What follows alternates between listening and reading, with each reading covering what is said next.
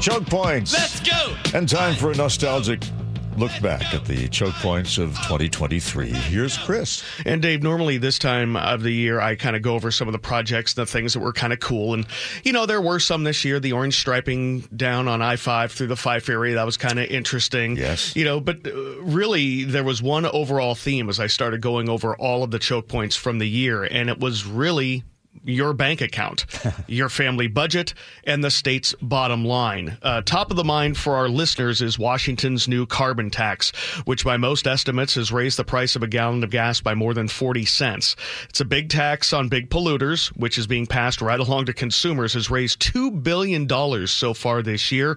The national average for gas, according to AAA, $3.12. Washington's average is $4.17 as of this morning. Now, other great news. Trouble on the horizon for finishing the 520 bridge project to I-5. We've been hearing about this a little bit towards the end of the year. The current bid to build the Portage Bay segment to I-5 is 70% over the Washington Department of Transportation's budget. That's $560 million in change. Legislature will need to find that coming up this session, or we could face putting this off for years, which will make it much more expensive, or maybe not even finishing that part of the project, which would mean we'd have this beautiful freeway going all the way from Redmond to Montlake, and then it just stopping and going into the same old Portage Bay connection, other than the reversible lane to the express lanes. So that's one we're keeping a very close eye on. The legislature must also find another $4 billion from somewhere to complete all the FIS passage work required by the court order. The price tag for this 20-year plan started at just under $4 billion. It's now nearly $8 billion. And here's another sobering thought. The Seattle Times reports that all of the money in the $17 billion transportation package passed last year will be allocated by next year. This was a 16-year package. This money was supposed to last until 2038. Wow. Let that sink in. And so where do you think the legislature is going to go to try to fix that? If past history is any indication, it won't be by cutting projects. They'll probably be asking you and me and everybody else to chip in. So we're going to watch this legislative session very closely. Matt Markovich, our legislative reporter, is going to be very busy. And, of course, don't forget, ferry fares went up by 4% in October. They're going to go up another 4% next October. The max toll rates on 405 and 167 are likely going to go up to $15 in March. And speaking of 405, the price tag to finish the widening from Bellevue to Renton has gone up another $230 million. So we're looking at trying to fill that gap as well. Now, it's hard to talk about money without mentioning Sound Transit, which, of course, as you know, has a wonderful track record of being on time and on budget. Today, just an update on where light rail service is expected to open. Linwood could open in less than a year, which is great. Yay. So that's positive. Still more than a year late. Of course, I'm being Captain Bringdown today. Right. The earliest that trains will be going across Lake Washington is 2025. Federal Way has been pushed to 2025 or 26. Everett, 2041. Ballard, 2039. West Seattle, 2032. By the way, the starter line from Bellevue to Microsoft's campus will begin next year. So again, that's a little bit of positivity. And back to ferries for just a minute. We found out this year that the first boats that they are trying to get built won't likely arrive till 2028. The system, which is currently running with 15 out of 21 boats, is being held together with hope and good intentions. I expect rough seas ahead. Now, I wish there was better news, Dave, to end 2023, but our transportation system isn't in great shape. It's been underfunded in Olympia for decades, and we are now living in a world where that neglect is finally biting us in the backside. Well, you know, my theory all began when we got rid of the high license tab fees and then didn't replace that money. That, you know, there's a lot to that. And, of course, you know, we did vote for $30 tabs, and those still haven't, you know, that didn't come through. So, yeah, that's just, it's just, we are reaping what we have sown now. Coming to it. And yeah, especially on the ferry side, I'm very concerned over the next couple of years until we get boats back in new boats into service.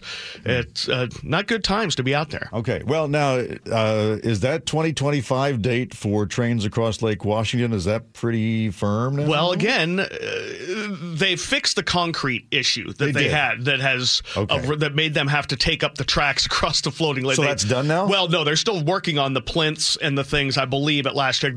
but that part, they think they have got the concrete issue taken care of there, the manufacturing issue on that. Then, of course, comes, the vital step in this is really once we actually start trying to run trains across a lake on a floating bridge, which has never been tried in human history, as near as I can tell. There's no reason to believe it shouldn't work. No, the engineers all believe it, so we'll see. But that's going to be that's where the rubber's going to meet the road. So I bring it up because in the event that there isn't the money to complete 520 across Portage Bay, there will then be a viable light rail option across the lake, right? That is correct. Okay. At which point, by that time, that will go all the way to downtown Redmond at this point, too, because the starter line ends at the Microsoft campus, and then it'll be another, I think, a year and a half before they get all the way into Redmond. And that basically has the capacity of another superhighway if you build it out, right? Yes, it does. Oh, yeah. And as I've always said, I'm a big critic of Sound Transit for a lot of different reasons,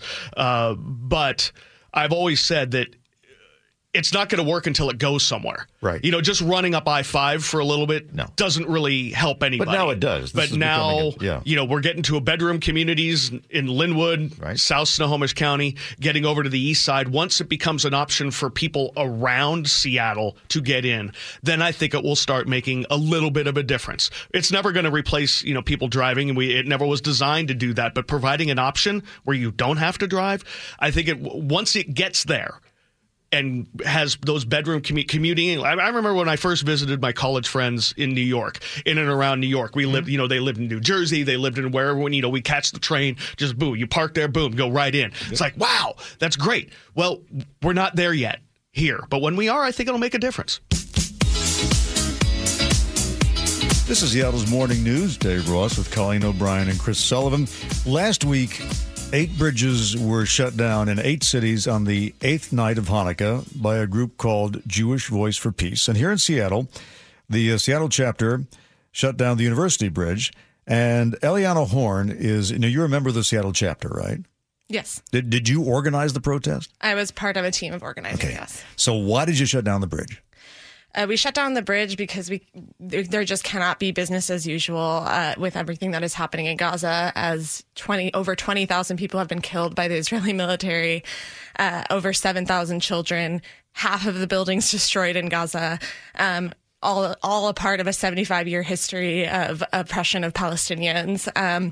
And our chapter in Seattle has written thousands of letters to Senator Murray, has put in thousands of calls to her, have organized nearly a dozen protests, and our Senator Murray has not called for a permanent ceasefire. And the decision to shut down traffic on University Bridge is not one we took lightly, but given that our representatives are not responding, business cannot go on as usual. Well, a lot of people feel that way, including a lot of Jews. I assume you're Jewish? I am Jewish. Right. Shutting down the bridge, though, and the inconvenience it causes, the possible delay in emergency services, why express yourself that way?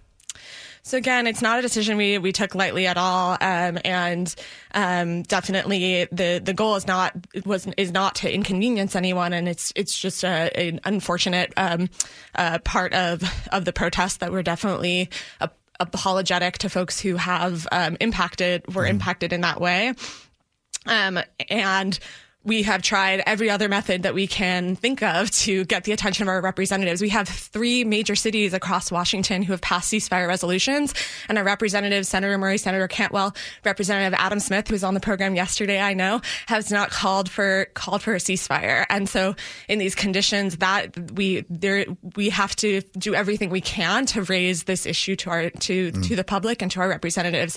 And you'd be surprised how many people actually joined our protest, both from the streets and in cars.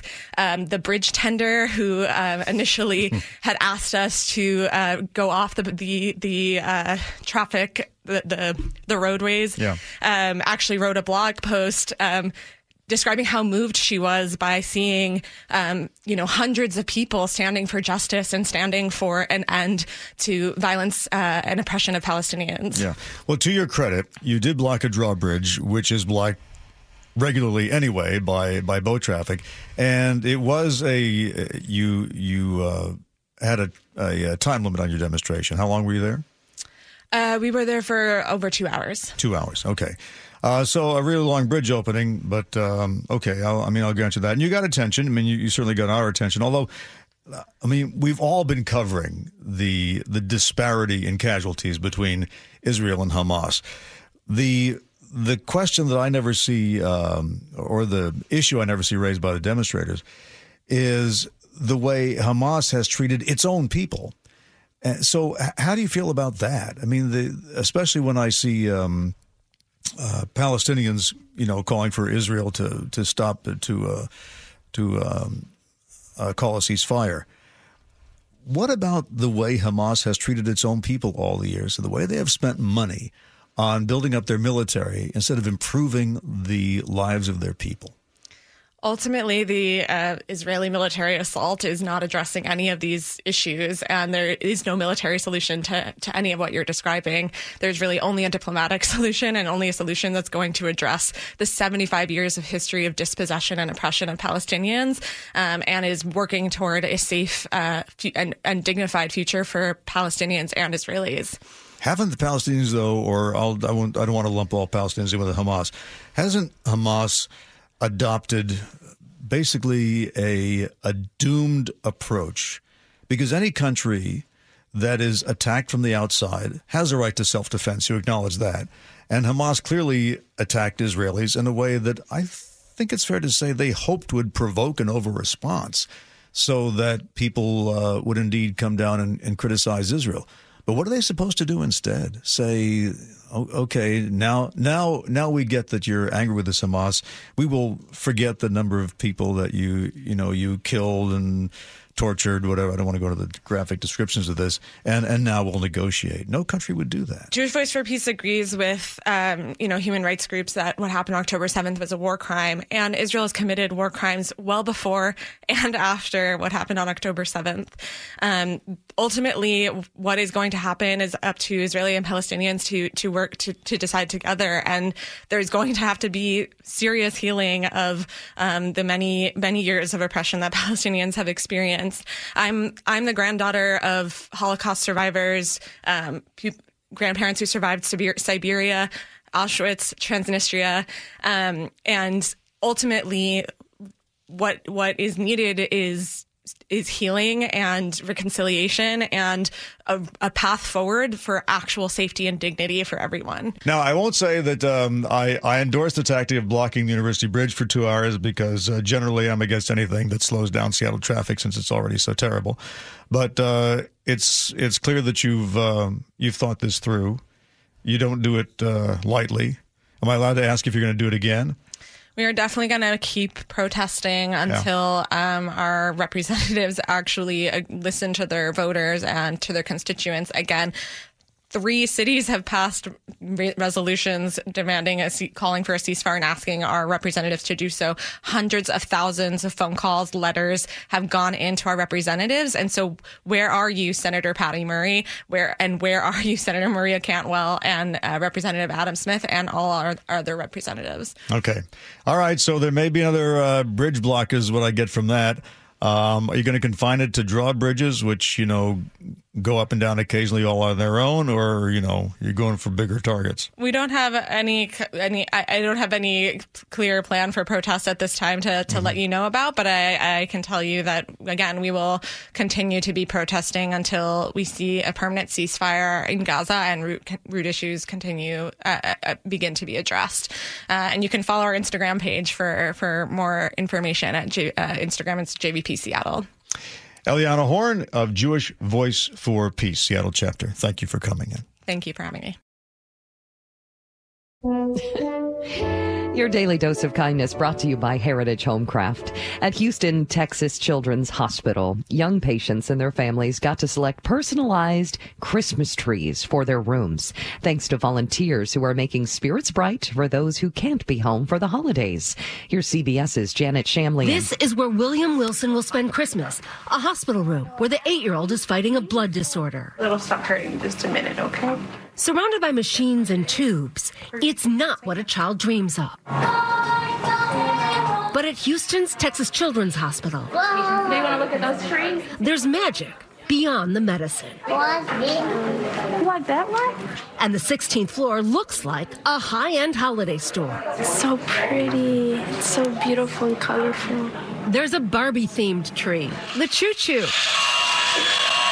sports teams, and sweet treats. Each child can choose one for their room. I don't like all of them. Decorated by people who won't meet them, This is hard. It's really hard. but who will make a difference in their holiday. What will it be like to have a tree like this in your room? I'm going to show off to everybody. I like this one. That one? Is that one the one? Wilson went with the Hot Wheels theme. Wow. Thank you. Much more than a Christmas tree. It's the stability of tradition at an uncertain time. I love it. Janet Shamlian, CBS News, Houston. Well, the fog is now shrouding the Space Needle, but through the pea soup, I can see Jake Skorheim, who's the host of Cairo Nights and also filling in on the Gia and Ursula show. And you were discussing that you were not going to let your kids have a cell phone? Yes, yeah, which people found kind of controversial for some reason. Well, it's not exactly true. We are going to give our kids cell phones at a certain age, but not smartphones. Smartphones, I'm very much scared of for my kids. Mm-hmm. So you can get phones like I think there's a phone that's called the Jitterbug, and it essentially is a phone that allows you to do what phones were designed to do. Talk. You could talk. You can even text. I remember those days. Yeah, you can even text on it, which is really advanced. But it would allow my kids to get in touch with me, but it would not allow them to, say, put stuff out on social media that in 20 years they might wish they had never said, or like something that maybe is not something they should be, liking. And so it just keeps them a little... What kind of pushback did you get for that? People thought I was crazy. Why?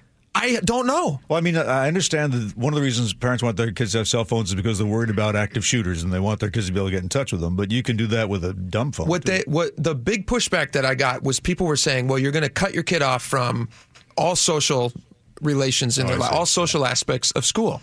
And your kid's going to come to you every day and they're going to say, please, please, please, give me this phone, give me this phone. And it's just a battle you're not going to be able to win.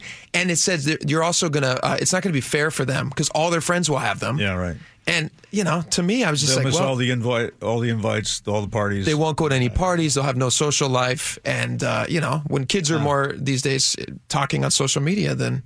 What did you do, Chris? I'm a few years down the road on this, Jake. So I've been where you're going. Yeah. By the way, it's lots of fun. The teenage years are awesome. Yay! But now that I can drink with Tommy, it's actually kind of fun. But anyway, moving on. Yeah, we waited till again as he was coming out. The cell phones were just kind of getting super smart. And we were adding things along the way. So what we did is when he was about 14, we got him a mild smartphone because again that was what everybody had. And then, we just monitored his social as best we could. We told him this was a responsibility. So are you looking at his phone every day? No. I followed him on Twitter so I could see what I still do. Whatever, he reposts or whatever. I get a little alert. But I didn't track it. Yeah. But because I was like, listen, you're 14. This is a responsibility to have it. We wanted it just because at that point he started going out with his friends more often away from us. So as a way to get in touch with them.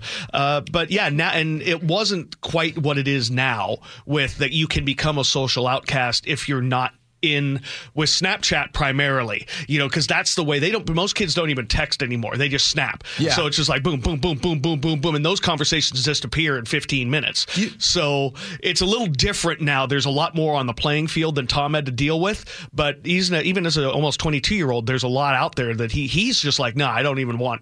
He goes, don't want to do the social stuff. The other thing that worries me, and my oldest is only 8, so this is a problem we're not going to have to face for a few years. Yeah. I worry that everywhere I go, I see kids walking down the street now, like looking at their phones. Yeah. And they're outside and they're staring at their phones, or they're sitting on the bus and they're staring at their phones. And all these social interactions that they're not learning how to have. Right. Scares me. I know. And it's led to a lot of loneliness. I know. And I don't know how I would have dealt with it because fortunately we missed that. The biggest controversy when I was a kid was whether I could be trusted with a soldering gun or not, and cell phones were not even a thing when my kids were growing up. And I do remember, though, we had the paper alternative in school. It was called a slam book. It was a book you passed around and you wrote comments about various people in class. And the teachers, tried to stop it, but, it was just as futile as trying to stop the cell phones. So, I mean, kids were still being cruel to each other, but the online thing has just blown it all out of proportion. And Jake, what you need to be careful of, and you hit it on right there, is the fact that nobody has to worry about getting punched in the nose anymore when it comes to social, right? Back in the day, if you had a beef with somebody or you were calling something out, you settled it on the playground with a little punch, and then you're like, oh, I know how to have that conversation. If I act like a jerk, I'm going to get treated like a jerk. Now there are no consequences in the social world. You could say whatever you want with no consequences. And I'm worried that's led to people not being able to handle the first time they have someone rejects them. You end up with somebody who picks up a gun today instead of maybe talks. They don't know how to have those conversations, which is, I've seen that with Tommy and some of his friends too. They don't know how to deal with conflict face to face. It doesn't compute because they're staring at a phone all the time. Right, because they're living in this world and not this world. So are we going to be able to tune into Cairo Nights like over the next 10 years and see how this evolves in your family? Yeah, you will. Absolutely. All right. Yeah, tune into Cairo Nights. I'll let you know. Jake Skorheim. Thank you, Jake. Thank you. And that is Micki time. Here's Micki Gamez. It turns out the days of free and easy mail order returns may be ending, and you spoke with Herb Weisbaum about this. I did, yeah. A few big-name retailers are charging fees for mail order returns. So, you get something free in the mail. Well, not free in the mail, but free postage, right? So you order something and you don't have to pay for postage. It comes to you and you're like, I'm just going to return this. Why did I buy that? Well, companies are now catching on and they're saying, well, you know what? If you want a return slip, you're going to have to pay for it. Yeah. Well, what do we expect? Well, a lot of people are not expecting that. Well, I mean, it's not free. Returns are not. I mean, it feels like it should be free. Yeah. Well, but there's an expense in restocking the shelves, et cetera, et cetera. Well, yeah. Checkbook.org's Herb Weisbaum says it's because of an increase in return fraud. And one way to do that is to shorten the return windows up a little bit, make the return policy specific for the different items, and to just crack down a little bit more on what's coming back and how it comes back. So return fraud is when somebody, buys a dress or buys an outfit and then wears it, doesn't take the tag off, and then returns it. And so companies are just like, you know what? We're catching on. We're not keen on this. Retailers like Amazon, Macy's, and Marshall's added a return by mail fee and a shorter window to send back purchases. What? Is that? I don't know. I'm trying to figure out why not just go take it back to can you take it back to the store for free? You can take it back like to the your store. Local, even Absolutely. if you bought it online, you take it to your local retailer, right? You could still do that for free, right? Sure, you can still take it back. But some stores are actually saying, hey, listen, when you purchase this item, even when you purchase it in store, if you bring it back, there may be a restocking fee. So before you buy, make sure you know the return policy. Yeah. Now, the reason they started to liberalize these return policies was as a competitive advantage, right? Right, it was. It was really competitive. However, more important, people know that you can buy. So let's say I'm planning to go and buy a sweater. I don't know what size I want. Is it small, medium, large? And I buy all three because the price is right. I keep one and I return both. Well, stores are like, you know what? No, you can't do that anymore. If you're going to return it by mail, now you're going to go ahead and pay a fee. And they've decided, let's just shorten the return window, especially for holiday purchases. So Amazon, Macy's, Staples, TJ Maxx, and Marshall's, according to Weisbaum, has changed their 2023 return policy. What about, let's talk gift receipts. Because obviously that's going to happen a lot probably next week. When you get something for somebody else and you have a gift, could you still have to pay a restock fee if it's a gift that you received? Depending on where you bought it. And number one, Weisbaum says, make sure you give the gift receipt or keep it on hand. Okay. Because a lot of times if you want to return something and you don't have a gift receipt or you don't have the original receipt, you might not get the full amount of what that purchase is worth. Number two, you could probably take it back into the store and not have to, worry about a fee to return it in the mail. But then you're going to have to stand in long lines sometimes in most cases, or you might not you might have to pay that restocking fee. I was actually shocked. I was in a retailer this weekend at the mall, and it said return policy. If you return an item, there will be a $5 restocking fee. Or just stop buying clothes as gifts.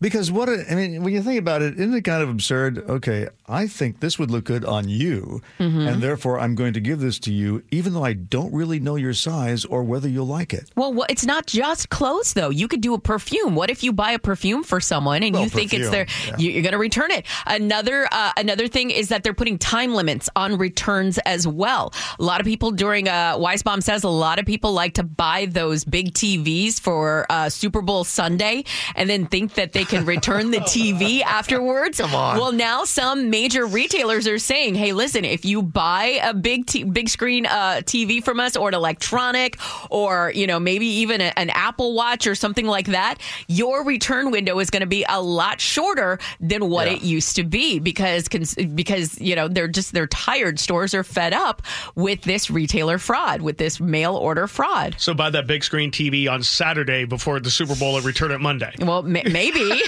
just got to plan your fraud ahead of time. Make sure you've got the box. Make sure you've got the receipt. Make sure you've got the plastic because, again, some of these retailers are going to charge you a restocking fee. Just go to a sports bar. For crying out loud. Yeah, there you go. Look at Dave advocating going to a sports bar. I like it. I do too. Let's go. I didn't say drink anything. I said just go Neither there and did watch it. Okay. It is, but I know it was on your mind. Thanks for listening to Seattle's Morning News, the podcast. I'm Dave Ross. And I'm Colleen O'Brien. You can find our podcast weekday mornings right at 9:30. And if you subscribe, you will never miss the Daily Dose of Kindness.